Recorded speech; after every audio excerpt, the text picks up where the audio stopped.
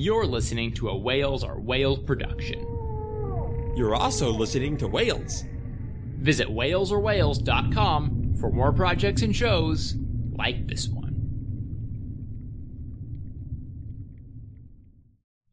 Hello there. Today we're going to be discussing part 1 through 3 of The Book Thief by Markus Zusak. If you want to be able to follow our discussion more closely and not have anything spoiled for you, feel free to pick up this book and read it yourself at any place they sell books these days. There should be plenty.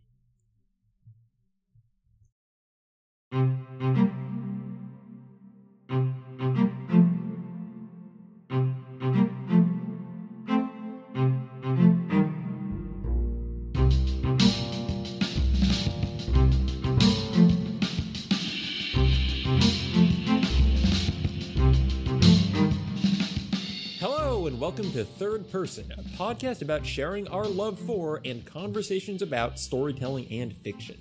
I'm Brian, your host, and joining me are my two co-hosts, one of which is my brother Steven. Hello, Steven.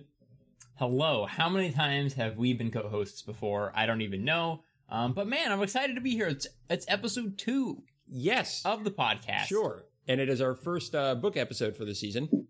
Our first book ever. We've actually never read a book before.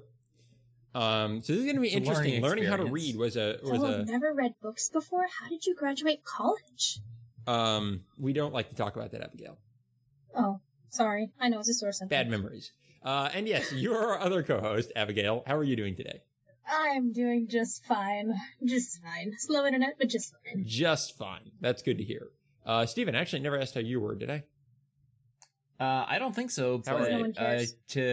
To preemptively fill you in, I'm doing swell. Good. All right. Well, I think that's enough about that. This is actually going to be, as we said, our first time ever doing this format about books. So it's going to be a lot of experimental stuff. It's not very rigid on how we're outlining what our discussions are going to be yet. But we've got some ideas, and we're going to just keep trying things and keep what works and burn horribly anything that doesn't. I'm not really sure if we should be using it like the burning illusion when talking about books. See, I thought it was thematic. Well, it really depends what you're going for. Yeah. But either way, I think you're exactly right. We have gone through a lot of planning processes. Processes? Not really sure what the plural is for that. We'll learn that when we start to read books. Exactly. That's what happens. You learn words. That's why reading's good for you, which we probably discussed in the last podcast, which I don't actually remember anyone ever bringing up. That's a fair point. I think I said it was episode 2, so that implies episode 1. Yes, we're being subtle, yes, Abigail. I meant the comment about how reading makes you learn things anyway. Oh, okay. Gotcha. Whatever. Okay, fair enough. And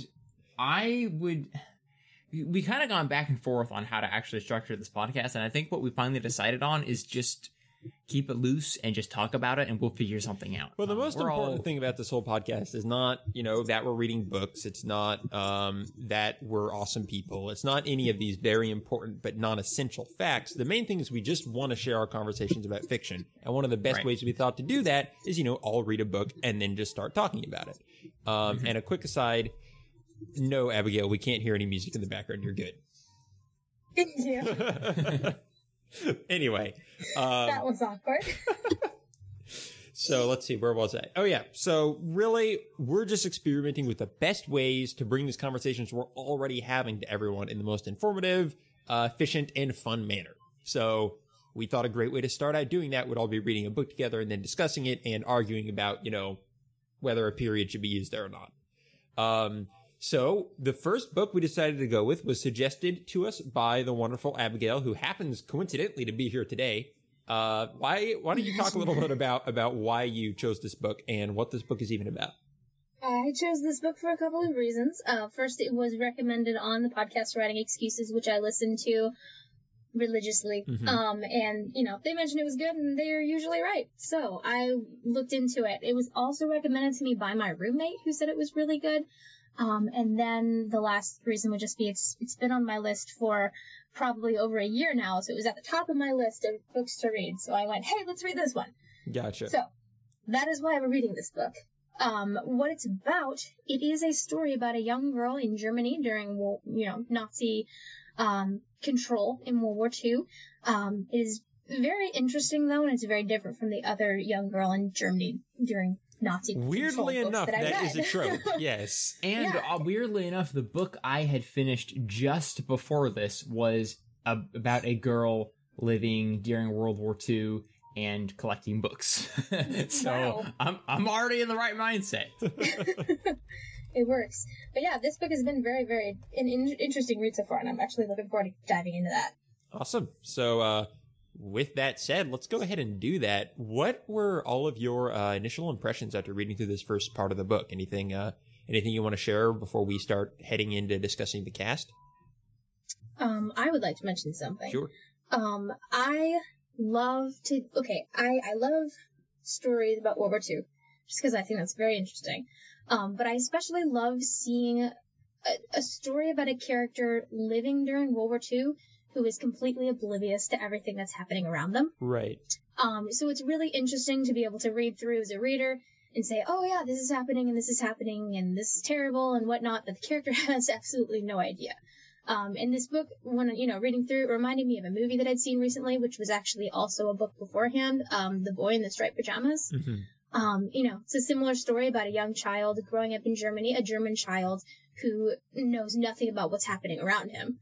And this is just kind of echoing back to that. And so I'm very intrigued, and I'm looking forward to seeing how much she actually finds out and how involved she gets. Yeah, that's a fair point. It's easy when you're living through history to not really know that it's happening.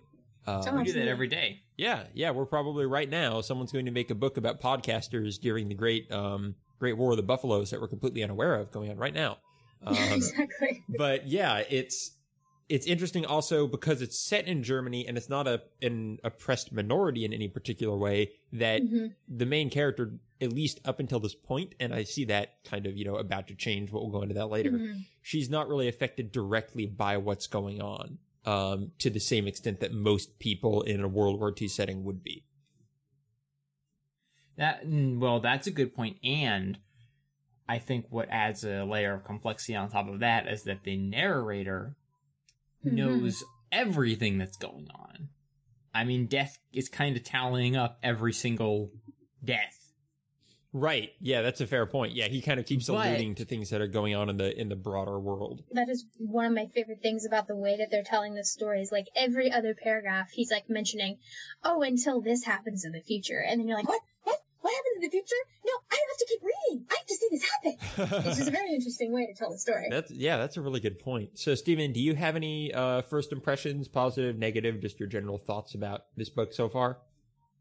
Well, leading right off from that discussion point we were just talking about, I enjoy the juxtaposition between the main character Liesel and the narrator of Death. Because one has an extremely limited view of the world. She has, she's just a child and no one's telling her anything. And then there's Death, who sees everything that happens, more or less, at least when it comes to people dying, which kind of happened a lot during that period. Yeah. But neither of them are particularly invested in World War II. They don't really care, like, in the same way that other people care. Right. They don't care in the same way that other books care. They don't really talk about the battles or the shifts, or they don't talk about tuning into the radio and listening to some, important announcement. They're just kind of living their lives and watching them end in various locations. So that's one thing I really liked about it. Right. Of course, when I first started off, you had told me that the narration was kind of the selling point of the book. And I think I agree with you. It's super weird. It's way out there. It's hard to follow. But it's almost like you have to, you got to do a lot of reading between the lines, right? Yes. There are a lot of double meanings. A lot of Death speaks in colors, and I just love that. Maybe because I tend to think in colors a little bit as well. I guess I'm like Death. So my first, oops, did I say that? I really liked it when I first started reading it, even though I did think to myself, if they keep this up through the whole book, this almost purple prose, if they keep this up to the end, will I be able to stand it? Can you write a whole book like this? And if they don't, will the author lose what makes his book special and just focus on just another, kid growing up story? Yeah, consistency is so key for how he's writing this sort of thing. How do you think he's done so far? Hey, you want to be honest? Not very well. Mm-hmm. No, I kind of don't. Can we edit that out? Okay, fantastic, just perfect. Exactly. You can buy The Book Thief on Amazon now. They should make a book about the movie. It's so good. A book about the movie? Wait, a book about the movie about the book? Yes. All right, no, really. Continue with what you're saying. You're saying you don't think it was staying very consistent. Yeah. I know I'm kind of giving you a torrent of words and jumping around a lot. But the book does it too. So it really does. Give me a break. Fair enough. Yeah. Early on, it was all about the wordscape, right? It was you felt everything rather than saw it. You wondered, what is he talking about? Who are these people? Everything was almost in a fog through the perspective of death, and slowly but surely that slipped away. Until at this point, I feel like I just have kind of a witty narrator who will go into, deathy things sometimes, like Abigail, like you said, taking us on a little asides, looking into the future, looking into the past. It's still very good and interesting, but a lot of the book is taken up with Liesel's day-to-day, relationships, and she's taking the laundry out now, and it's a perfectly good story, but it's starting to lose the magic, I think, coming up to the end of the first part. Yeah, that's an interesting point. And I think that it's something that kind of happened as soon as, if you remember in the beginning, Death was, the first few anecdotes are from his personal experience. Like, he was literally there watching the events unfold. Yes. Then it seems like he found her diary and is piecing together what the story was. And maybe that's... Well, I think it's a mixture of the two from how I'm reading it. Because he'll talk about how she writes about something in the future. He's like, oh, her words on the topic were this. But I think he's still coming from the, watching her kind of standpoint as well. Right. Do you feel that Death is a reliable narrator?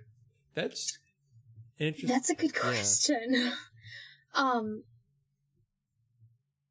I feel like he gets personally invested in this story, but I also don't feel like he has any reason to lie to us. He seems like he has a fairly good head on his shoulders. He's a realist. He's Death. Of course he's a realist. That's a fair point. And he's definitely not fazed by anything, for sure. Yeah. And we kind of just naturally transitioned into it, but I was going to start this off by talking about all the cast, and let's go ahead and start with Death while we're already on this topic. That was going to be one of my primary questions, Stephen, is Death just guessing? Did he actually see any of this? Is he omniscient? What is his actual scope of it as a narrator, or does that really matter? Is it inconsistent? I would love to read the beginning of the book again. Right. Because I was very much laser focused on trying to figure out what was going on. Right. When it first started, trying to figure out how literal this was and how much of it was just a figurative metaphor, right, or whatever. And like I said, that slipped away to the point where I just kind of got invested in the characters. I wasn't paying so much attention to the narrator anymore. So I'm sure I'm missing lots of things. Well, something that's important, I believe, in the beginning, and I went back to check this as I was confused where the narration was going, is Death said, I saw Liesel 3 times. And then describe each of the 3 times he'd been there to see her personally. And that implied to me he never saw her other than those 3 times. That's a really good point. I totally missed that. Right. So everything else he's doing seems weirdly omniscient for him. She couldn't have written this much detail in her biography. So is he making the rest of it up? Or does he have some supernatural author/death view into this sort of thing? I have no idea. And I'm notorious for just... The first time I read a book, I usually just get the story, right? I understand what is going on. I don't understand why it's going on. Second time, I pick up on the maybe some of the metaphors, some of the meanings. Third time, I start to get behind the obvious meanings and start really figuring out what there is to find. Right. But could you go read it a couple more times real quick? Yeah, okay, I'll be right back. We'll talk while you're gone. But no, that actually brings to light. So, in regards to what Death knows, and how this book is formatted, this book has a very interesting format. I don't know what it looks like in the paper copy, but it looks very interesting on my Kindle. Right. Basically, every once in a while, he'll stop the story and he'll pull up like a little, like a note. It's like in bold, and it's like, you know, a conversation between Liesl and Rudy or something like that, and it'll have something just really quick snippet. And so thinking about this idea that, you know, Death said, oh, I saw her 3 times, and yet he's telling this in such detail, it brings to my mind the idea that, you know, perhaps he is reading through her diary, and, you know, the thought process of, well, what if those little snippets are from her diary? You know, just little things that she did write down, he's making up the story in between. I don't know if that's true. I doubt that's true, but that'd be really kind of a cool idea to tell a story that way. Right. Because, you know, he has the hard facts, he knows what happens, and so, you know, he knows what happens in the future as well, so he's maybe postulating as to what would have happened in between these 2 points. Yeah. It'd be a really interesting thought. That's interesting. I always had the impression that those asides were kind of like Death's editorial notes, because he's often bringing in facts outside of her purview of knowledge to, like, talk about what ended up happening to a character that she knew, or defining what a word means to the audience. Like, this is what this certain word means. But I do agree with you that maybe what's going on here is Death is basically being a storyteller and found a diary and decided to take creative liberties and write a story about this person because he's so, for some reason, so fascinated with that person. And it kind of makes you wonder, if there aren't multiple deaths, if they don't take death shifts, and there's just this one sky black, I mean, he doesn't have the scythe or anything, he's just like this being that we don't understand. If he's spending this much time becoming obsessed with a single human, like, has he done this before? Is there going to be a sequel where he finds someone else and writes their story? Like, yeah, I don't know what's going on yet. Maybe he exists outside of time. So I'm sure he does. Yeah. I mean, if he's dead, he has to. Yeah, he descends and, you know, hangs out with people as they ascend or wherever they're going. And that would kind of explain the whole, you know, he doesn't seem to be bound by time when telling the story. Which is, you know, a fair point that would actually support that. He's talking, you know, this happened, but, you know, she didn't know that this was going to happen in the future, but to him it's already happened. Yeah, it's unclear, we'll say, and it's not something they necessarily expect to be cleared up by the end of it. I mean, Probably not. I think he's kind of going for that sense of mystery in terms of Death's role. Death is more of a way for him to get an interesting narrative voice for this whole story. So speaking of which, what do you think about Death makes him a good narrator, or do you even think he is a good narrator for the story?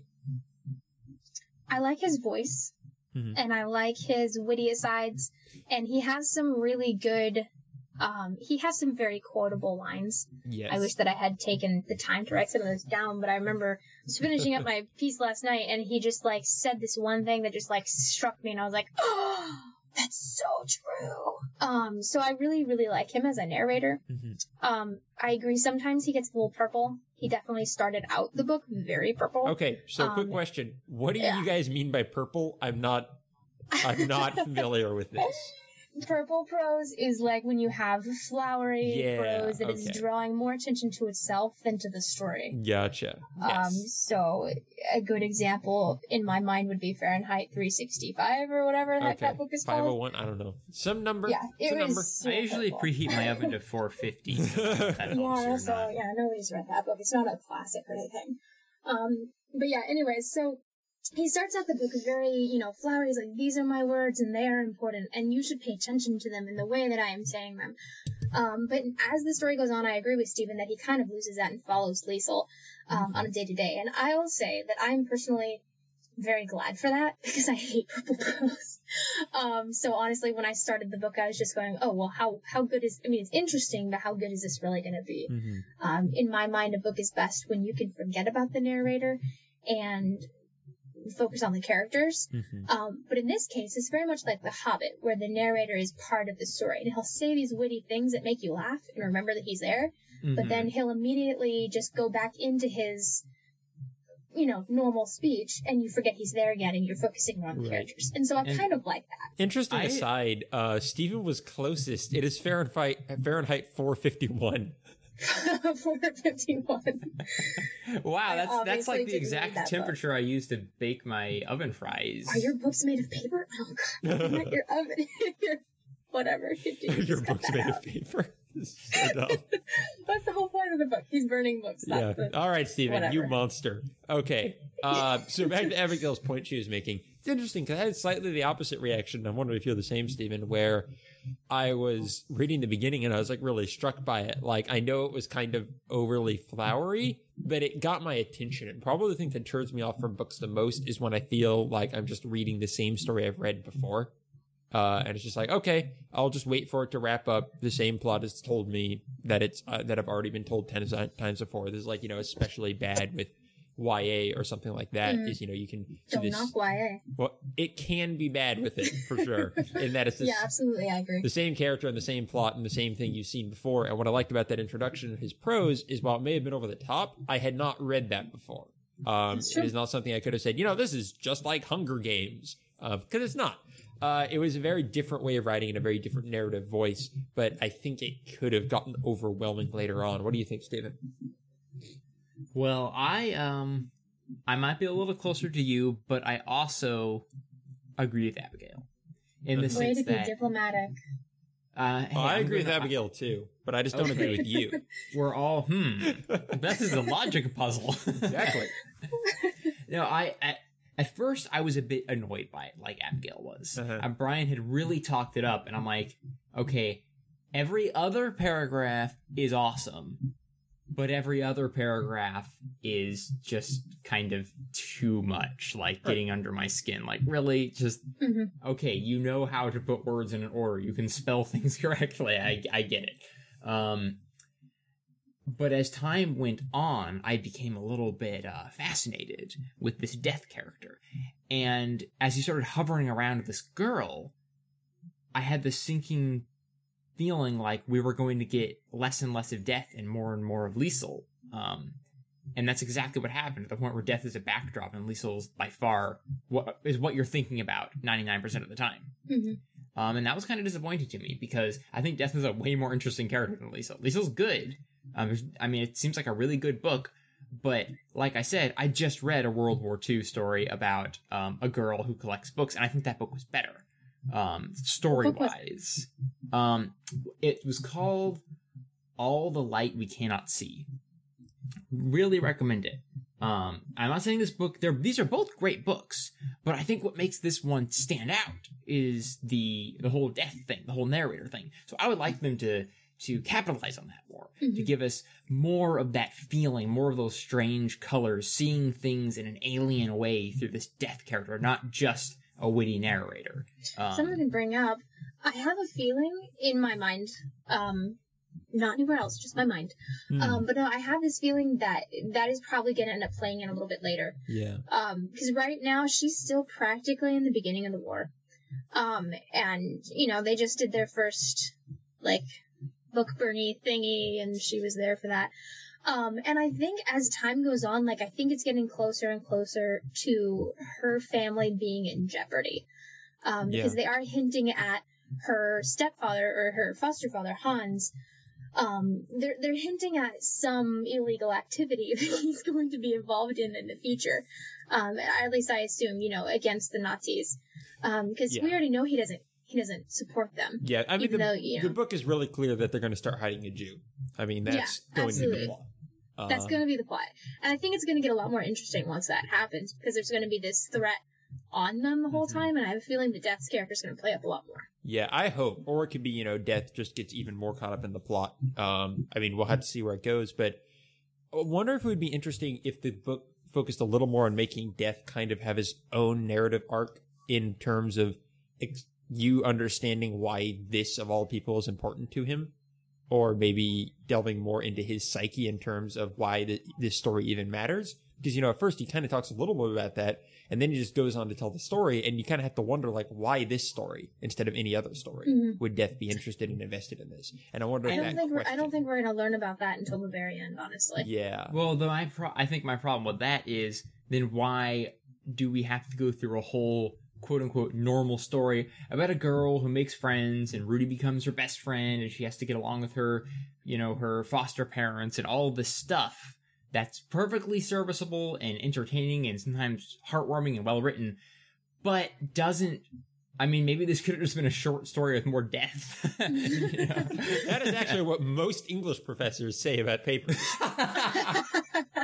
Shorter and more death.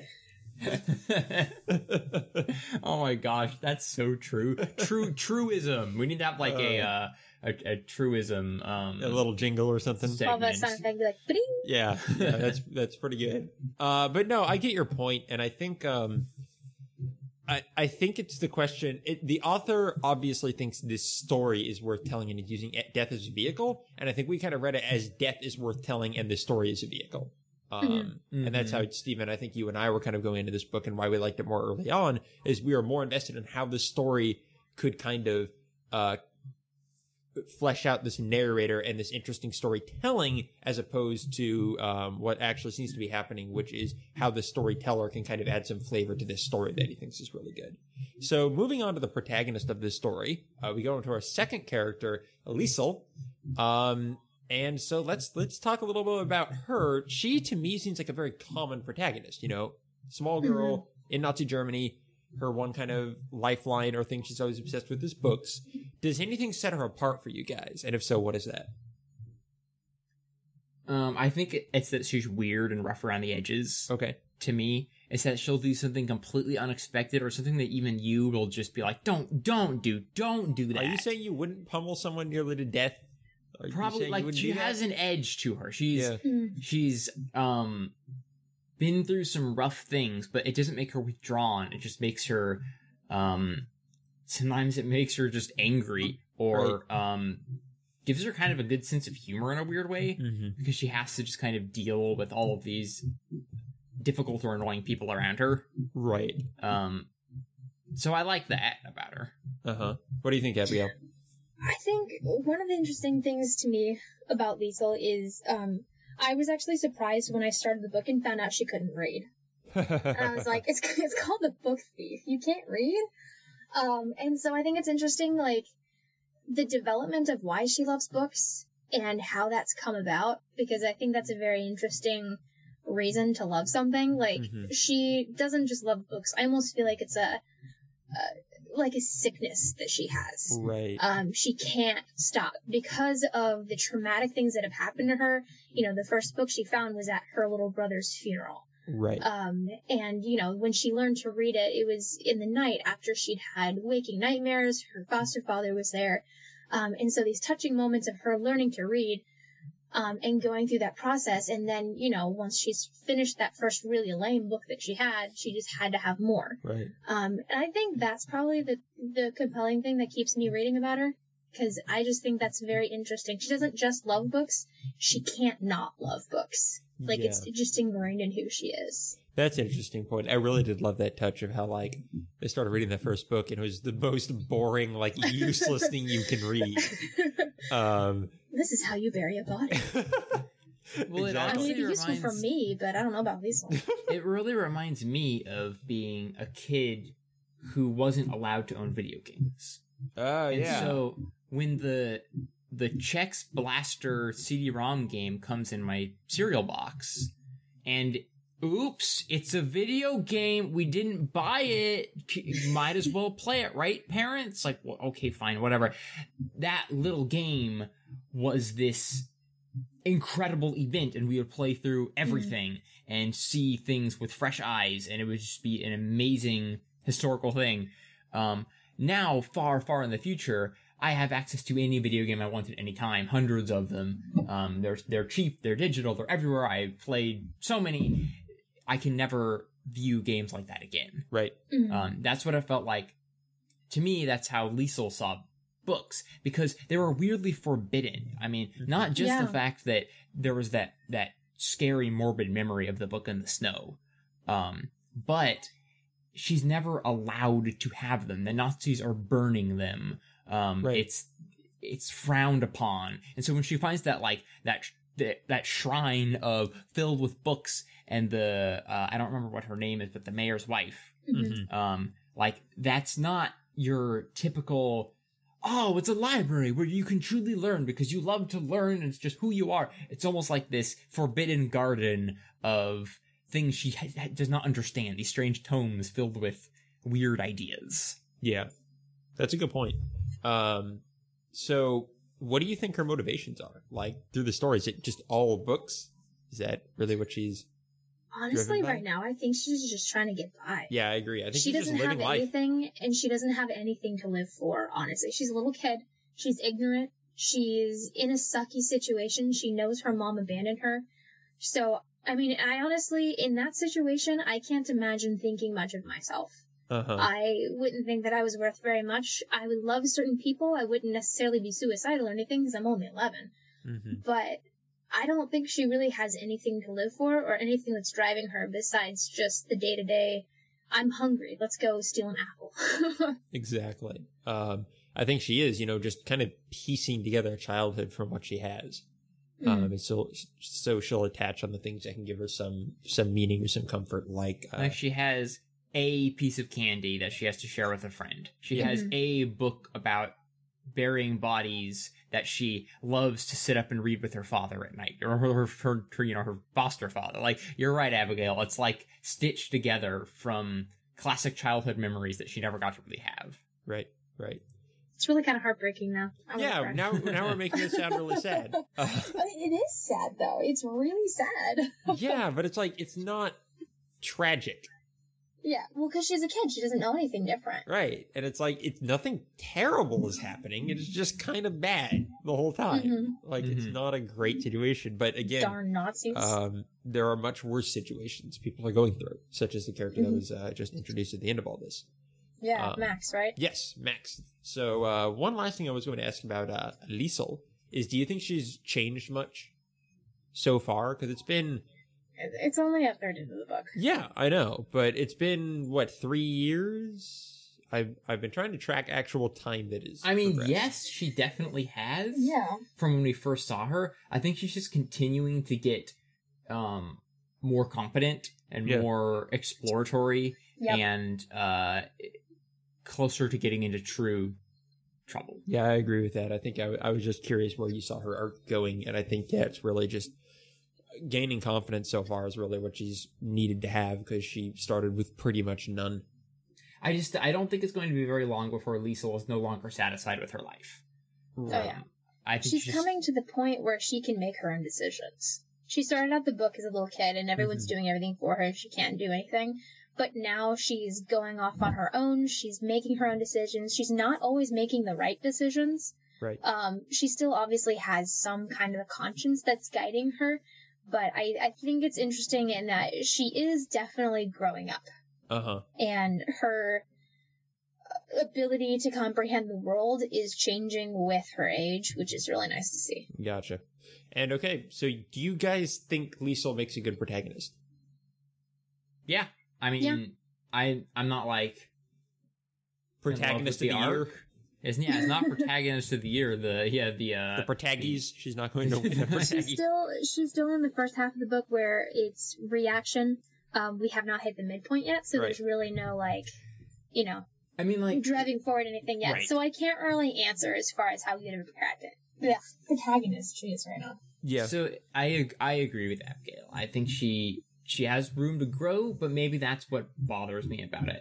I've just read so many stories where you just have to trudge through the semi-interesting, really long-winded childhood adventures. Yeah, even some of the best books. I remember a particular book, Stephen. It was Patrick Rothfuss's books. What was that first one called? Was it Name of the Wind? Name of the Wind. That was the first one? Okay, yeah. It tricked you. You by, and it's like, oh, how clever. It made you think it was going to be boring, but it wasn't. That's not clever. That's just boring at first and then not boring. Yeah, it went on forever. I mean, Name of the Wind is a phenomenal book. One of my favorite fantasy books. But you had to go through the childhood stuff. Yeah. And oftentimes that's just, you just hear, it's just like everyone has to tell Tom Sawyer, but with less, wit. Less wit and impressive prose. I don't know. It's like... Yeah, Tom Sawyer was actually good all the way through. Yeah, it actually was. It just... it's the kids scrounging, they make their friends, there's probably a bully somewhere, it's just... Although in this case, I guess Liesel is the bully. So Well, there was a bully. No, there was definitely a bully that just triggered her. Yeah. She ended up being tougher than the bully, which was kind of an interesting thing. Yeah, that was nice to see. So, again, it's very well written. I enjoyed almost all of it. Well, to me, it continues to go back to I enjoyed like the storytelling more than the story so far, and I think Liesel's an extension of that. Is the way she's framed and the way Death brings in elements and talks about the way she's thinking and alludes to certain things to me is more interesting than a child is growing up in Germany during Nazi occupation, or not really occupation, but Nazi. Yeah, if Death wasn't there, it for sure would be super boring. Yeah, so I think she could be a better protagonist then, because think of how good this story would be if it was a great story being told by Death instead of just a kind of passable story. But let's move on to a character that I think is actually quite interesting so far and definitely has a lot of room to grow, Hans Huberman, who is Liesel's foster father. You knew right away that he was going to be the character that you liked, the character that Liesel liked, and the link to remind you that the world isn't terrible. So the question is, when are they going to make it really, really sad when he dies? Probably Plot turn 2 for sure.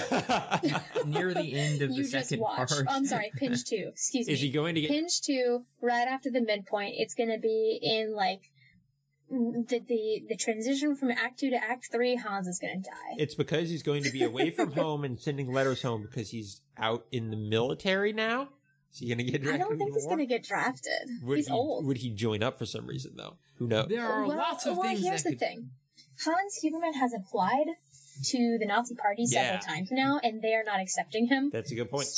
And we don't know why yet, but we know that everyone knows that he will never be accepted. And that's really interesting. I love seeing the social Nazi pressures around there. I find that whole thing of just everyone, being like, come on, it's progress. It's the thing to do is to be a Nazi. If you're not a Nazi, you're kind of ostracized, which is kind of the opposite today. If you're a Nazi, I'm sorry, you're going to be kind of ostracized. Well, see, something that's interesting to me, bringing that up, like the social aspect of it, just seeing how the characters interact, like when the kids walk in someplace. Oh, yeah. They went in to get their candy, and the lady wouldn't serve them until they, Heil Hitler. Yep. And I'm like, oh, that's weird. They did that before they talked to anyone? That's so strange. Right. Like, I never would have thought of that. So I do like seeing that personal touch there. I totally agree. So what do you guys think of Hans? Do you like him? Oh, of course you like him, but do you think he's a good character? He's a very good character. Yeah. I agree. He's super compelling. He has quirks. I like that he's very selfless in that he's trying to teach his foster daughter, of all people, he's trying to teach this girl who's not even related to him how to read, and he himself can't read past the 3rd grade. Right. That was so good. It's a lot of, undefined moments like that I think make Hans a good character. Yeah. He's not just cut and dry. He isn't half this or half that. He isn't like this or, alternatively, like that. Right. He is smart, but not, intelligent, not educated. Intelligent. He's not educated, but he can read, but only to a certain point. If you talk about the story being colors, he's a lot of grays. Exactly. A little bit of a lot of things. He's kind of plays the accordion. He kind of paints. He kind of does a lot of different things. He's nice. It's like, oh, he's the one that will teach Liesel good morals, but, then he just gets really mad and yells at his wife, and it's just like, ah! And it's like, he can be grumpy, too. He has depth to him. It feels like the author just had this person in his mind. Something about him that really struck me, and the thing that honestly made him the most real character, is that he has not chosen sides for himself. And I think this is where a lot of people are, and I'm thinking of putting myself in his shoes. I'm a father of a family, and I live in Nazi Germany. I can see, what the Nazi Party is doing and say, hey, that doesn't really make sense to me. He obviously doesn't understand the scope of everything, but he himself hasn't seemed to really decide or take a stance for or against. He's still applying to be part of the Nazi Party because he knows that it's going to bring security to his family, but he obviously doesn't sympathize with them. Mm-hmm. And so I like seeing that because I'm just going, oh, that's exactly what I would do. I would want to put my family first and say, this is what's going to make you safe, but I don't even know who these jokers are and what they're doing and why these books are bad. Right. A couple different things like that. So I think his uncertainty and the fact that he hasn't chosen sides is really compelling. Yeah, he's doing what he can to get by. I think it makes you immediately attracted to the character simply because he doesn't know what he's doing and is honest about it. Well, it reminds me of how Joss Whedon goes about writing adults, especially adults in shows that are focused on characters. And for people who don't know, Joss Whedon is a writer mostly of TV shows, but also of The Avengers, Buffy the Vampire Slayer, Firefly, etc. So something he has always taken care of with adults is to give them their own arcs. Like, they are not just, I grew up, I went through my arcs when I was young, now I am this thing. Like, if you look at the adult characters in the shows, they're struggling with things just as much as, the teenager characters or whatever. And that's what I think really works about Hans, is a lot of the characters feel like, they just have their place in life and they're there and they're just kind of props for Liesel to act against. But Hans has his own character arc going on, even though he's already, an established adult in the world.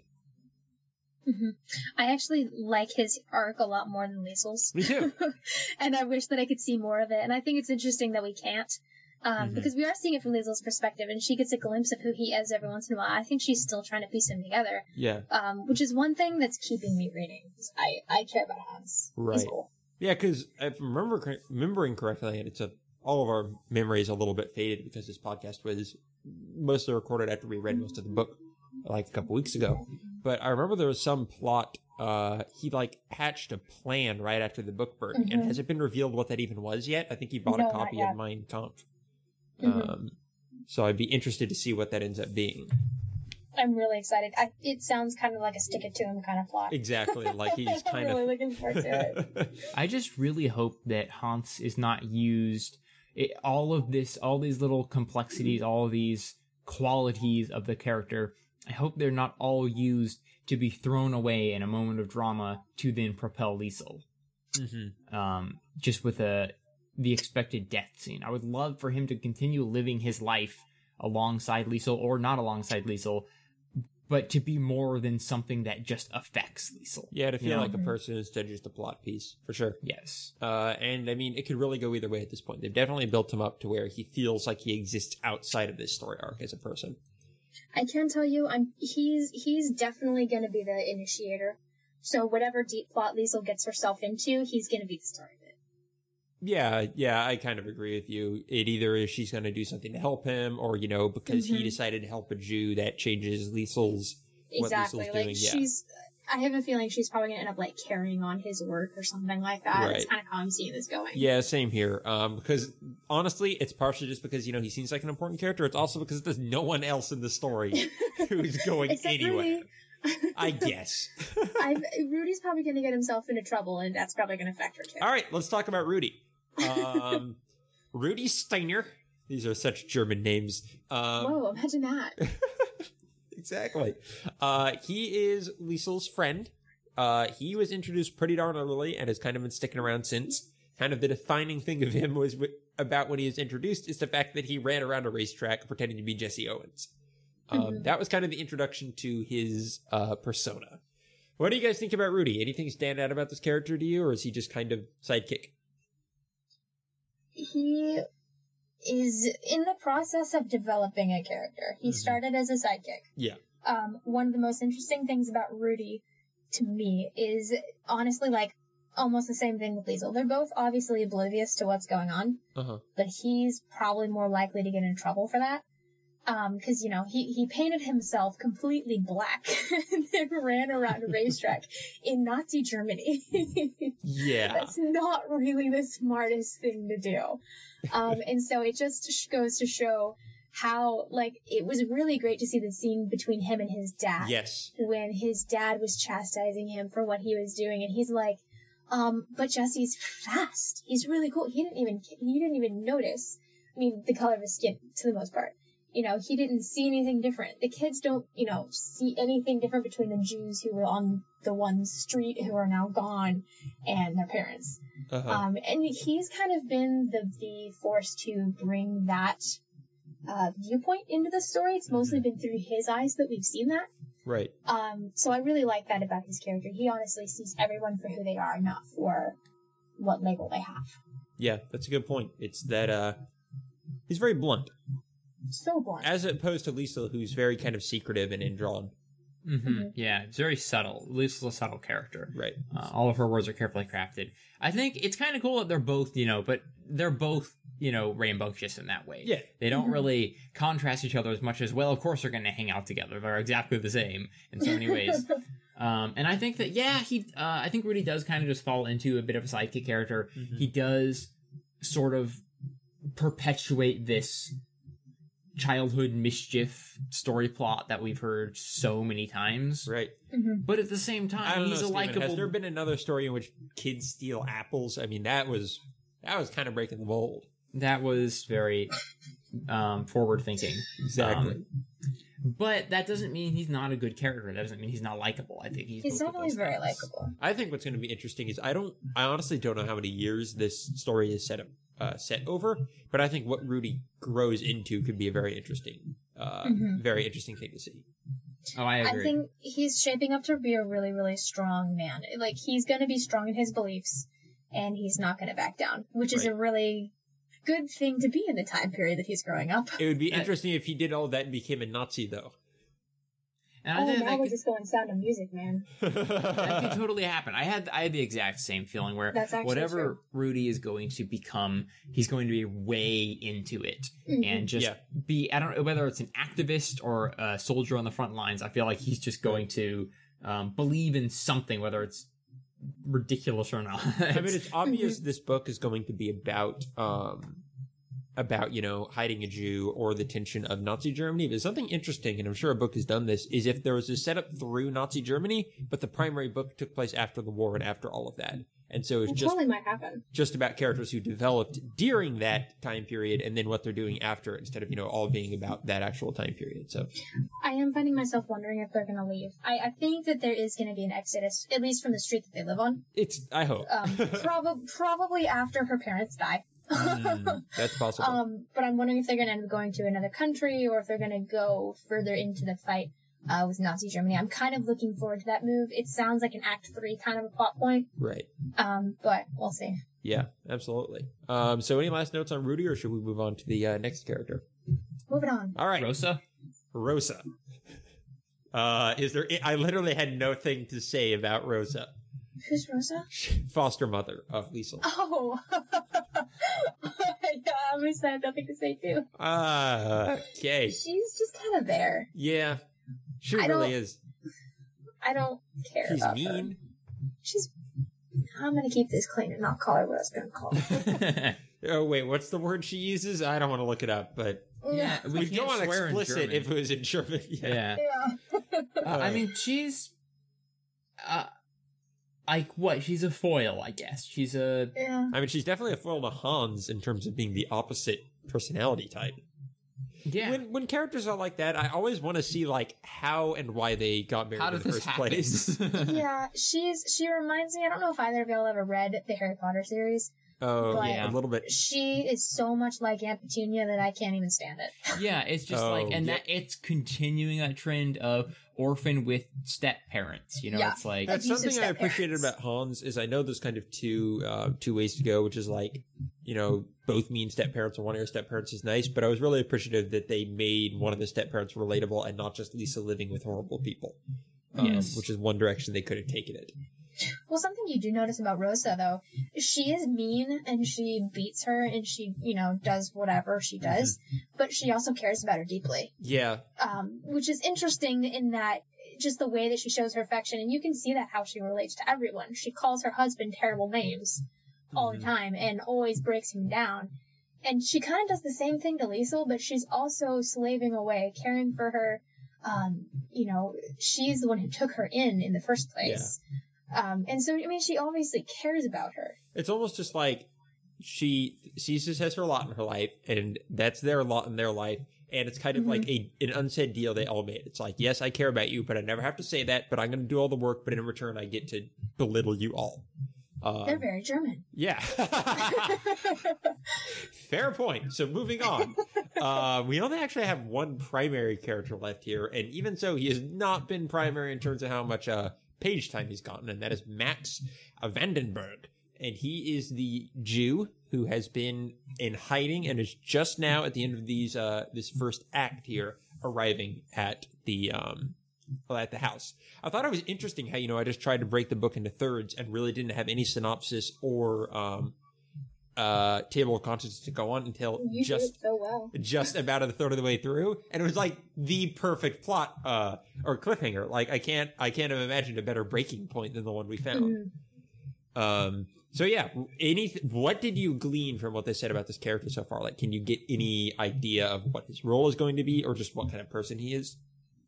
It's really hard to tell because he was just a panicky prisoner. Yeah. So I don't know if that's his personality type or if that's just what he was driven to in captivity. There is an interesting line near the end where he is self-aware of his role to know enough that when he's coming here, he's basically making these people, making their lives incredibly difficult, and then just decides to go in anyway. The guilt that he felt. Yeah. It kind of reminds me of The Fault in Our Stars and the famous grenade line. Oh, yeah. Where it's like, you know that you're going to be a huge burden and possibly ruin the lives of people around you, but you just need help. And if they're going to help you, then okay. Okay. So there's Are not we all really in love with each other? What? Yeah, Nothing. apparently. Plot twist! People should read Fault in Our Stars. We talked about it too much, so we're not probably ever going to do an episode on it, but it's a good book. Yeah, I'm So pretty good. sure if anyone's listening to this, they've at some point read or watched The Fault in Our Yeah, Stars. not if Cameron's listening to this. Hello, Cameron. Are you listening to this? Hi. You haven't. Go do that. Anyway, so anything left to say about this guy other than we're interested to see where he's going? One thing I want to say about him, which is less about him and more about the plot structure, I wish that he had been introduced 50% earlier. Yeah, it was a little bit rushed. Yeah. Well, I mean, it wasn't even rushed, like, introducing him. He's interesting. Yeah. I care. I've had so much trouble getting through the first part of this book. Like, I mean, it's not been that hard. It's not like it's a hard read, but I just have other things vying for my attention right now in life. And so a book that can steal me away from everything else that's important, that's a good book. That's a fair This point. book has not done it so far. Yeah. But with Max coming into the picture, I have a feeling that it's going to start to do that. Exactly. So I kind of wish that he came a little bit sooner. It's a book that flows pretty well, but doesn't necessarily grab you back to it once you stepped away. It's kind of like... I think it's just a long intro, though. I think by the time we get halfway through, I'm not going to be able to put it down. Yeah, absolutely. It's just the And old, I would probably list childhood intros as like one of my least favorite tropes in books. I mean, I understand, you start with someone's childhood, but Stephen, I totally agree with you that they can feel very monotonous and similar, even from fantastic authors or fantastic writing. We talked about Patrick or Rothfuss. fantastical worlds where it's like, Yeah. what do you mean this guy lives on a dragon farm and he has wings? And it's like, well, he's still, his uncle died, so it doesn't matter. It's just, Yeah. That was like a knock at Aragon, almost exactly. It really did. Aragon didn't have wings. That's a fair point. His dragon did. Yeah. All right. Were there any standout like side characters that you guys remember that I didn't cover here? Anyone you want to talk about? Not really. I mean, I think that Liesel's mother is a bit of an interesting character because Not foster mother. no, her actual biological, as far as we know, mother. In the sense that she was protecting Liesel and everything, and since Liesel was so young and the book was so esoteric at that point, we didn't really get a good glimpse at her as a person. But you just wonder, like, how hard was this decision for her? How long had she been knowing that she would have to do it? Was she even planning to, did she know that her son was sick? He must have been sick if he just up and died or at least extremely like starving or whatever on the train. Like, I just wonder about where she was in this whole position. Right. I mean, what kind of a mother she was. That's something I like about the storytelling, though, because since we're seeing it from Liesel's point of view, and she doesn't know, she's struggling with all those questions, and I like the fact that we can struggle with her. Yes, that's a very good point. Really cool. Yeah. I totally agree with all of that. So that covers the cast. I actually think we got a lot of discussion about the book in general through just kind of introducing the characters. So, I mean, that I think is pretty good for our first part for this book. Is there anything in terms of the broader story you guys wanted to cover or talk about that we didn't happen to get to? Just discussing the characters?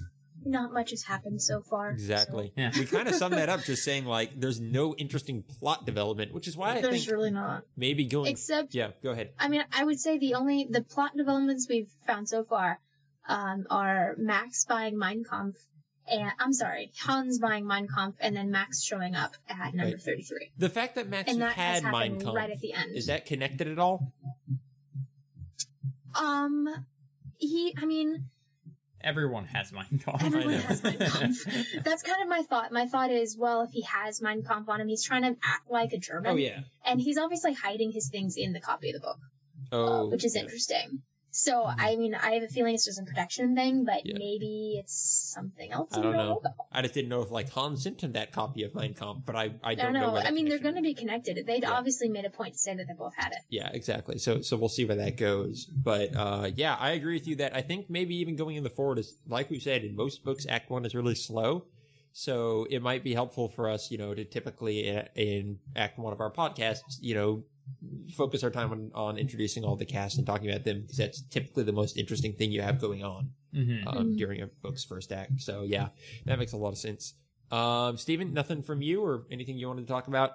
Nothing we haven't already talked about. Exactly. I'm looking forward to seeing what comes up next. If it's just going to be more of the same, it's going to be tough to get all the way to the end.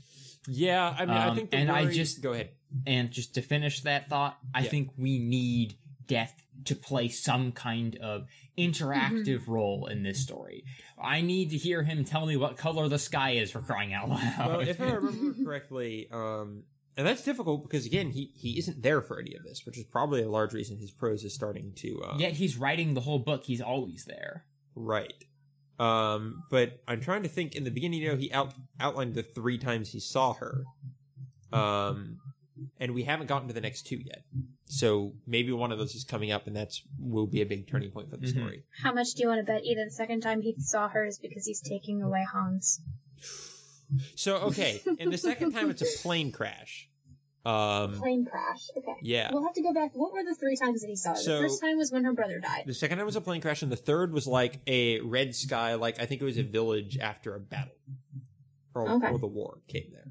That could be wrong. I have a feeling he's going to see her once each act. I agree. And I think the second End time... of Act 2 is going to be the second time. The plane End of crash Act could be 3. Hans dying on the plane crash. Totally could. Could be. So we will see. I mean, we have it out for Hans, as you can tell. We just have a mark for death. Well, I mean, he's the sympathetic nice. He has character to go. who is getting involved in, like, Jew rescuing, and he doesn't like Hitler. Yeah, he is painting a pretty big target. His days are really, painting, because he's a painter. Okay, nice. sorry. Yep, that'll do it. We're not going to reach that high again on this podcast. So. That's it. That was the best part. Let's go ahead. Let's finish things out here. So yeah, next time. Oh man, I should have gotten the exact page numbers. Foolish me. For what we're reading next time, I'll go ahead and just edit those in at the end because I don't want to find those right now. But yeah, I'll give you. It's going to be the next third of the book, which I will have to go and parcel out real quick. Hello, this is Future Brian. I did my homework, and we are going to be reading parts 4 through 6. That is all. Carry on with the show. Have a good time. Have a good life. Have a good new year. Yeah. Bye. And we'll be reading that, but that will be 2 weeks from today. Next week is going to be another bookmark episode where we just talk about whatever the heck we want to. And yeah, this has been fun. Thank you both for joining me. You're welcome. My pleasure. And anyone who's interested in following us further, you can find us on Twitter at For the Love of Books. You can email us at For the Love of Books. Sorry, this is old stuff. I was about to say it was just in my show notes. I do not think that word means what you think it means. This is just in my show notes. Steven, we changed the name like the day before we recorded our first episode, and I may have not had time to update all of my notes. But luckily, it's pretty easy to change the notes. If you want to follow us on Twitter, go to Third Person Show. If you want to email us at thirdpersonshow@gmail.com. We're at whalesorwhales.com/thirdperson. You can find us there on our website. And finally, we are on iTunes now, which we weren't when we released the first episode. So go there, leave us a review that you think is befitting, hopefully 5 stars, but if it's 1 star, I mean, come on, be honest. Also, for all you non-Apple people out there, if whatever podcast collector you use connects to iTunes in any way, it'll also be there. For instance, I use Podcast Republic and was able to find the show, so definitely give it a look. Absolutely, and that's a great point. If you're listening to us somewhere else but want to have it on a certain service and we're not there, let us know and we can see about submitting to that service, because we don't necessarily know all of them. So this show is a part of the Whales Are Whales network. Check out whalesorewhales.com for other shows like this with other people like us. Did you like our Whales Are Whales spot that we play at the beginning of shows now? Oh, yeah, I do. I hope people listening do. Yeah, we put that together. I haven't heard it. Abigail, homework. I know. I gotta go listen to my own show. Meh. Yeah, I pretty much never do until I started editing them. I would always we would record an episode and Steve would do some weird editing trick and he'd be like, you need to go listen to it. And I'm like, okay. And then I never did. And I feel bad about that. So I apologize, Steven. Now I know what it feels like to put work into something and have my co-hosts ignore it. Well, it's on a different scale. Like, you didn't listen to the entire documentary, like, hour-long documentary put together, and that was just rude. I did. I've listened to that. I thought it just took you, like, half a year to do it. Twice. I don't remember. It might have, but it was great. This is the best outro I've ever heard. Just the show. It is the co-hosts arguing about behind-the-scenes stuff. We're so professional. So engaging. Your audience will know exactly what you're talking about. Exactly. The documentary we made for a completely different show. Oh, man. I'm a horrible co-host. This should just be second person. I'm leaving. That, just for people who want to know, that documentary was for Disembodied Voices, which is our video game podcast that we're just actually shutting down and going to put up our last episode for this month. So if you want to go check that out and see it end, just because you like to watch things crash and burn, feel free. If you're reading the book thief, I mean, you gotta do. Exactly. So yeah, that's all right now on Whales Are Whales. If you want to see what's going on, we've got a lot of, every week we're posting an episode of Train Station at 8, which is our video game music podcast. And we are running a interesting series right now with our webcomic, a weird webcomic. We're doing a Christmas series. That's been a lot of fun to put together. So check that out, because it's definitely interesting. I do a really good job of selling our work.